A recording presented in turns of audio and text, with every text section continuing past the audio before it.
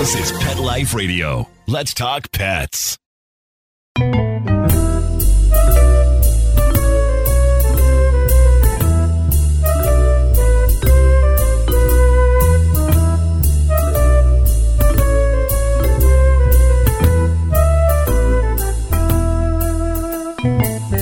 Hello, feline friends. This is Michelle Fern, your host on Catitude.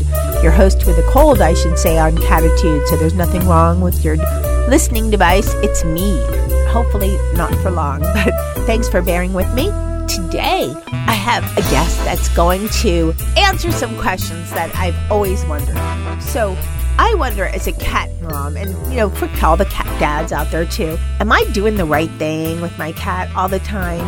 And how can I understand her or him a little better? Especially when it comes to, is she having a little hissy fit or is she really sick?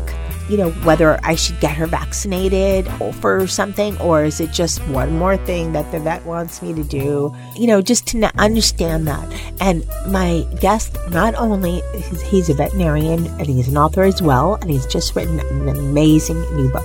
Stay right with me. We'll be right back. Hi, it's me again, Michelle Fern, host of Catitude. You know what I love? My cats.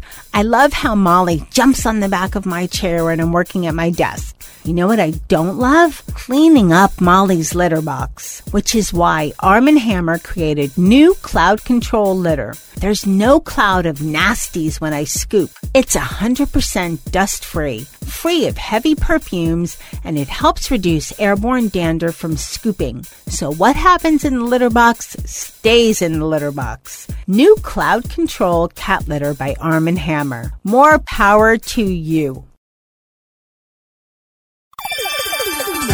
Let's Talk Pets on PetLifeRadio.com.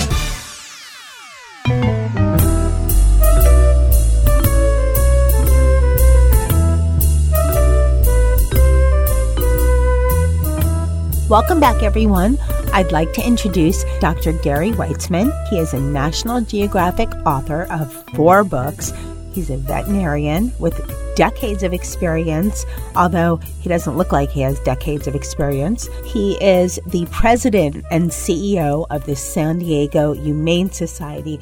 Welcome, Dr. Gary Weitzman. Thank you, Michelle. Good to talk to you. Well, I'm so excited to have you on, and I'm just thrilled because some of these things as a pet parent go through your mind. And I know that your latest book is called National Geographic brand, and it's the complete guide to pet health, behavior, and happiness. And it's for both dogs and cats, right?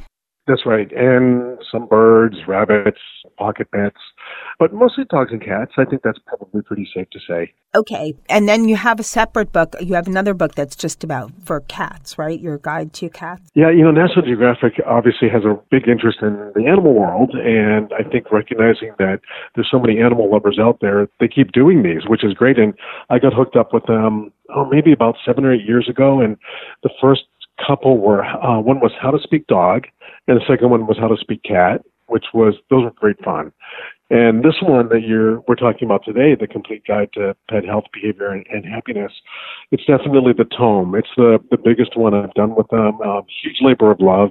It took about 4 years from the first discussions to actually getting it published last month. But I'm really, happy with how it came out, and I hope it helps a few people with their animals. Well, I'm excited about it, and I'm sure many people are, because the more we understand our fur kids, the better pet parent we are, and the better both of our lives are. It's just better all around. Yeah, absolutely. Absolutely. And that was the real motivation for the book, that all these years I talked to people about their animals, and the questions that most people have, they're very similar. And it always struck me, why don't people know as much as they do about their human children when something happens, a health issue, as when it happens with a pet? It seems like there's got to be a way to help with some of that mystery so that people can be better partners with their veterinarians. Yep. And that says it well, because you should. I mean, like your children, you have, I guess there's Dr. Spock, right? Is Dr. Spock still? Right. Right. And I have fur kids, and my kids are grown, so I don't even know what, But it's true, though. You should know some of the basics. You should know when you have to freak out, and you should know when you're emergency room, middle of the night, 24-hour animal hospital. And then you should know when, okay, it's not a big deal. Don't worry. You're going to be okay with it. So that's what... Sure. And it's really hard to tell people it's not a big deal when it sometimes can be a big deal, but at least you have the tools to make that decision. Like with a child, you would know, okay, maybe I could use some children's Tylenol, which never use in cats, of course. But with a kid, there are a few things. You can just go to the pharmacy and you can get what you need for a cold overnight and don't have to rush into the hospital necessarily. But it's just the tools to help people make the right decisions.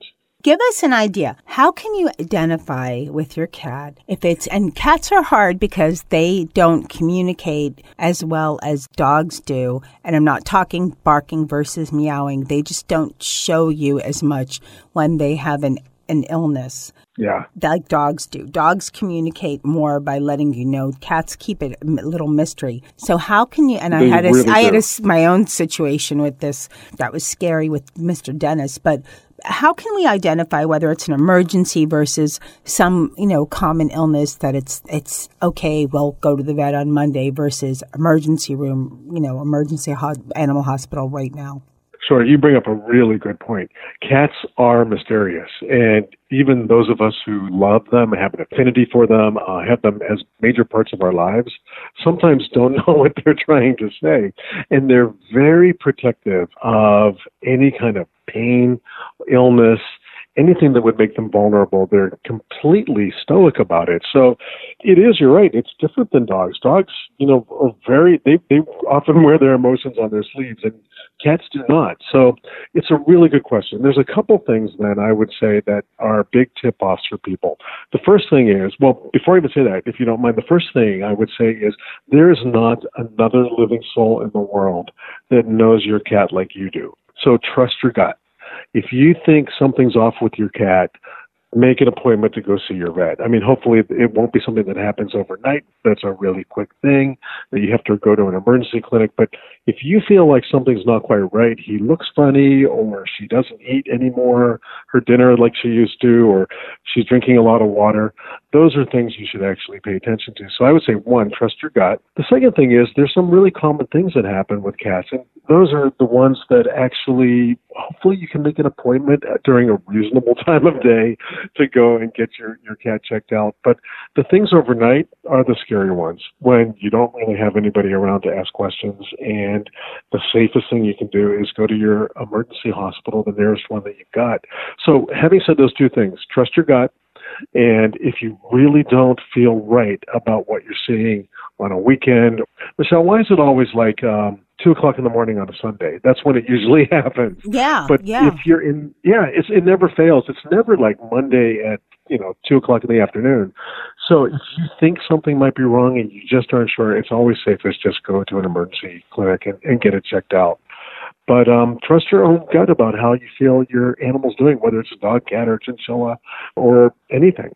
Are there any signs that you can look for that, I've always heard it, eating and pooping, when cats use litter boxes, so it's a little hard, but if they're, eating okay, then that's a good sign. And if they're, doing their business in the litter box, then that's a good sign too. Yeah, those are really good basics, no question.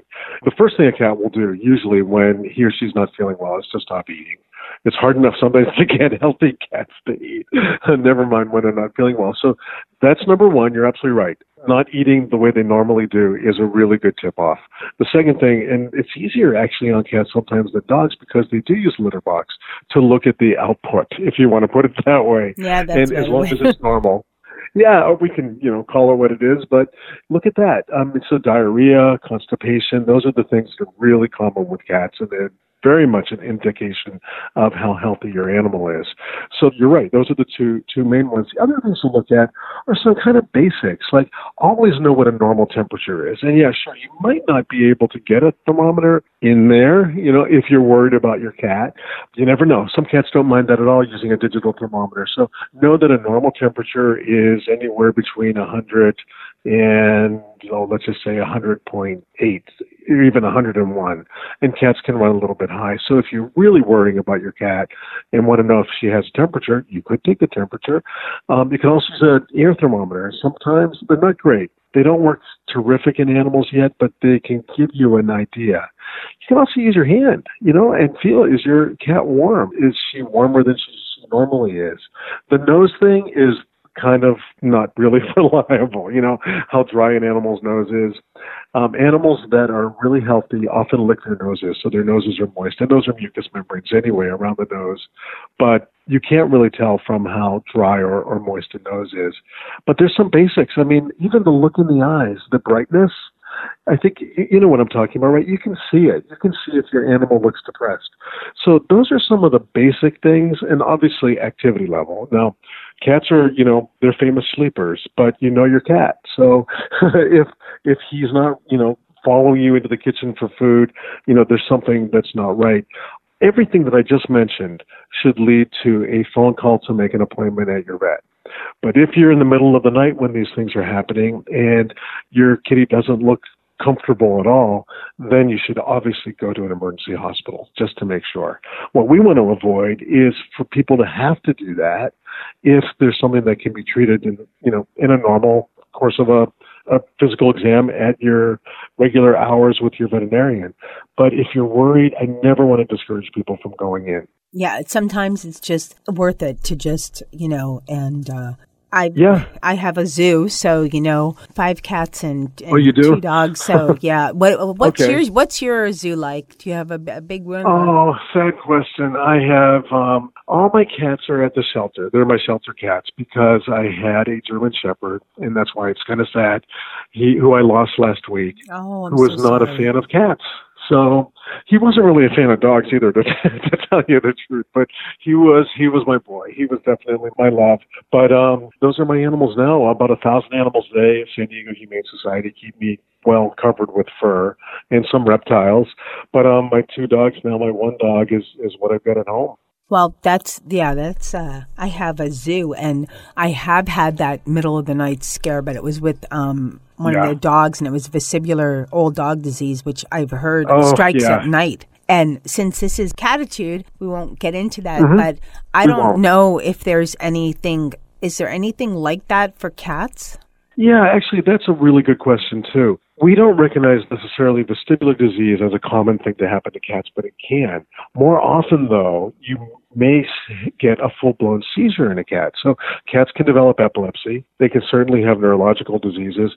Those things happening are different than old dog vestibular, which is more of it's a jarring thing to have happen to you and your dog. And I had it with mine a few times. With cats, it really is a more profound neurologic episode. So they can have a full-blown seizure, but they can also have muscle twitching, and that can persist too. And those kinds of things are really important. Whenever you see something neurological, this is a really good black and white answer. Go to the emergency clinic or go to your vet. Anything neurological in your cat, go to your vet. Even if it's a seizure which resolves, you should go to your vet right then and there just to make sure that it's not going to recur. Because those are the worries, that it actually can keep happening. Great points. Thank you. We're going to take a short break, and we're going to be back with a couple more questions for Dr. Gary Weitzman. Don't move. We'll be right back. Does your dog itch, scratch, stink, or shed like crazy? Come to Dinovite for help. Order a 90-day supply of Dinovite. Dinovite for life. Pick up 2 tubes of Doggo Suds. Get the 3rd tube free. Peppermint, tea tree, lavender, Doggo Sud shampoo. Made with all-natural coconut, jojoba, aloe. Great for healthy skin and soft, shiny coats. But no itchy, harsh chemicals. Lather up, rinse away. Try Doggo Suds. Buy 2, get 1 free. At Dinovite.com. DINOVITE.com.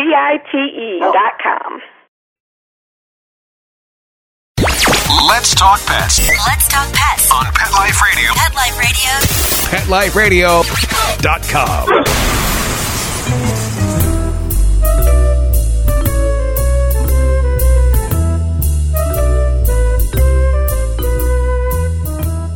Welcome back, everyone. We're talking to Dr. Gary Weitzman, and he is National Geographic author. He's a veterinarian. He's the president and CEO of the San Diego Humane Society, and he knows a lot about cats, and he's given us some great information.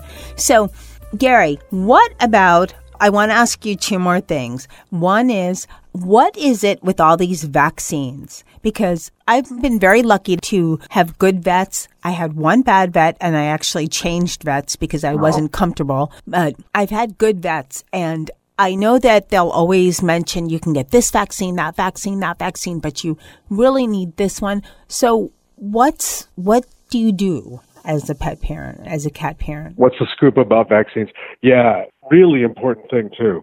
Vaccines are way different in duration, we understand now, and what's really needed. So I would say the first thing to do is actually to make sure that you have a good partnership with your vet. And that would be the ability to have a full discussion on what your particular cat needs in the environment that you keep them. So an indoor cat really needs the distemper vaccine. That's really all your cat truly needs. By law, cats should have a rabies vaccine as well. But frankly, there's little chance of an indoor cat getting involved with a rabid animal unless you happen to have a bat fly into your home or a raccoon come in those raccoon indigenous rabies areas. But generally speaking, distemper is the only one that you need for an indoor cat, and it should be given once the series is done as a kitten, at 1 year, and then every 3 years thereafter. Again, by law, you have to do rabies, so that will be a discussion to have with your veterinarian. Outdoor cats, whole different story. You do need to have them vaccinated for leukemia, but that should really only be once every 3 years as well. And I would definitely talk to your vet about the safest form of the leukemia vaccine if you have an outdoor cat, and the frequency to give it, because we know there's a link with that vaccine and possibly vaccine-associated sarcomas in cats. And don't want to get anywhere near having that happen to your own cat.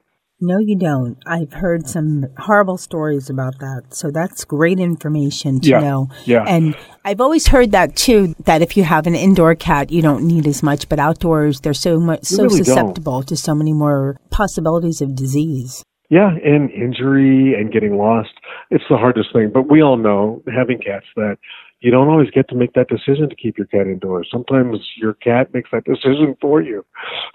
Well, my crew has a patio that's huge, and they get to be outdoors, but they're safe. So best thing in the world. That's excellent. They're That's lucky. Excellent. And we live where it's nice and warm, too warm, so they get to be outdoors in their patio. That's as far as I go. Oh, they are lucky. Would you like a few more from the San Diego Humane Society? Yeah, I know it's kitten There's season plenty of them out there. I actually just had a show about that. It's kitten season, and, I've had done shows on that. That's how I got to my crew and the mom, and that was interesting, trying to catch her and get her fixed. I had to hire a cat catcher, but cat catcher, but that was... Yeah, that's hard. So, Gary, what about, this is a hard one, and I have one cat that's huge, and I don't know, she gets fed the same, even less than the other cats, but how can I help her to lose weight, and how can I do a better job of navigating through the pet food, aisle and all the different treats and stuff like that? What should I look for? Certain ones better than others, or? Oh yeah, sure it is. But cats being cats, sometimes you don't even get to make the decision what they're going to eat because they can be very fussy about what they eat. But we are a nation of, unfortunately, obesity in humans and in our pets as well, dogs and cats. For cats who may not get as much actual exercise as dogs do, they can't go to the park, they're not outside hunting and doing all the things they want to do, we have to be really aware of what they eat because they're going to put on those pounds. And we know that there's a large percentage of cats in this country that are overweight. So here's the funny thing. It's all about metabolism. No surprise. Just like in humans, like you said, one of your cats is overweight, but he or she eats the same as the other cats. It is truly metabolism. But knowing that, you should tailor what you feed, and that's what we all should be doing. In cats, it's really hard for them to lose weight. I wish there was Weight Watchers for cats, but there's nothing like that.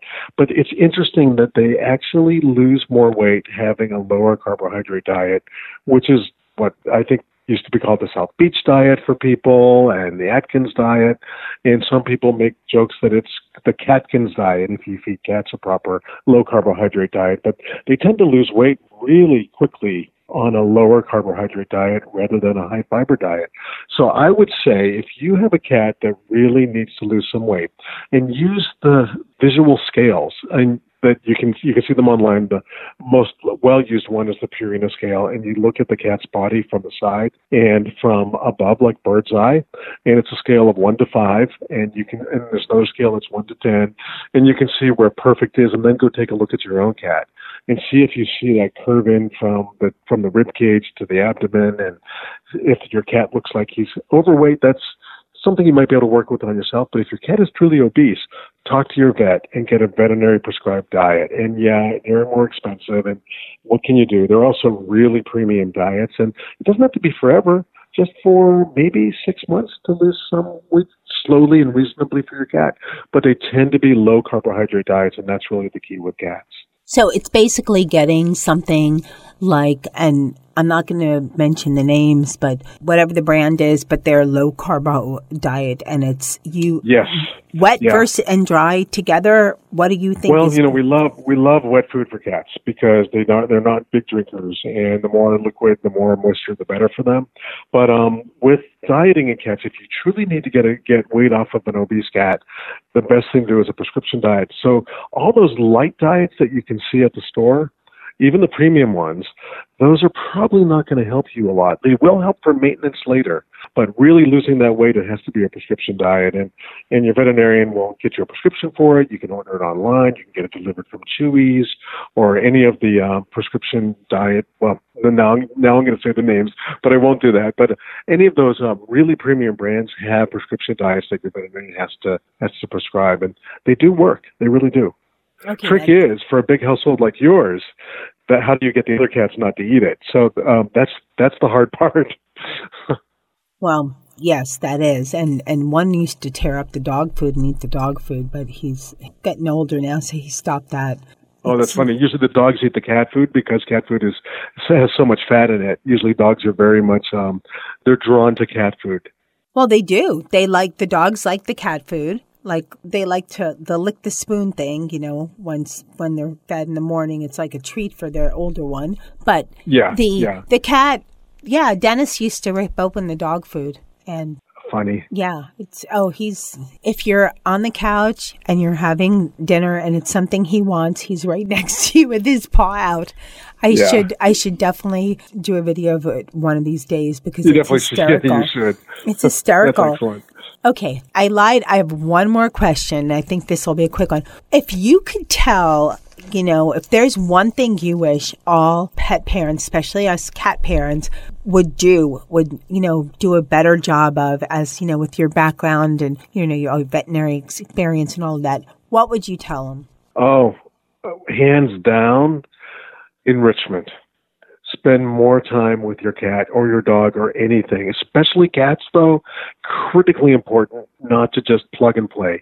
Get a cat or two because you don't have time for a dog, Enrich their lives. You are their whole world. So that will keep them healthier. It'll keep you healthier. We know people with animals are much healthier than people without and have better self-esteem. I think they're just better people. But I think enrichment is the number one thing. Just keep that world vibrant and exciting for your pet.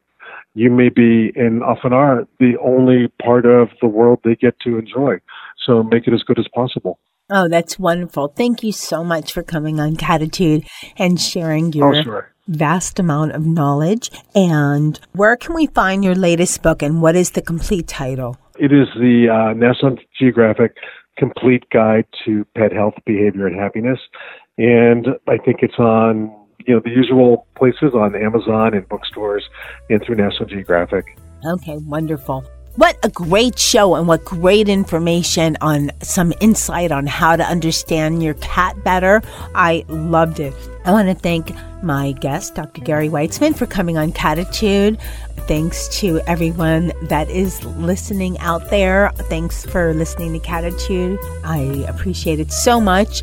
Thanks to my cat crew, Sammy and Jethro and Dennis, Molly and Charlotte. And a special huge thanks to Mark Winter, my producer, who makes me and my guests sound amazing. Now keep listening. We have more great shows coming up. Let's Talk Pets, every week on demand, only on PetLifeRadio.com.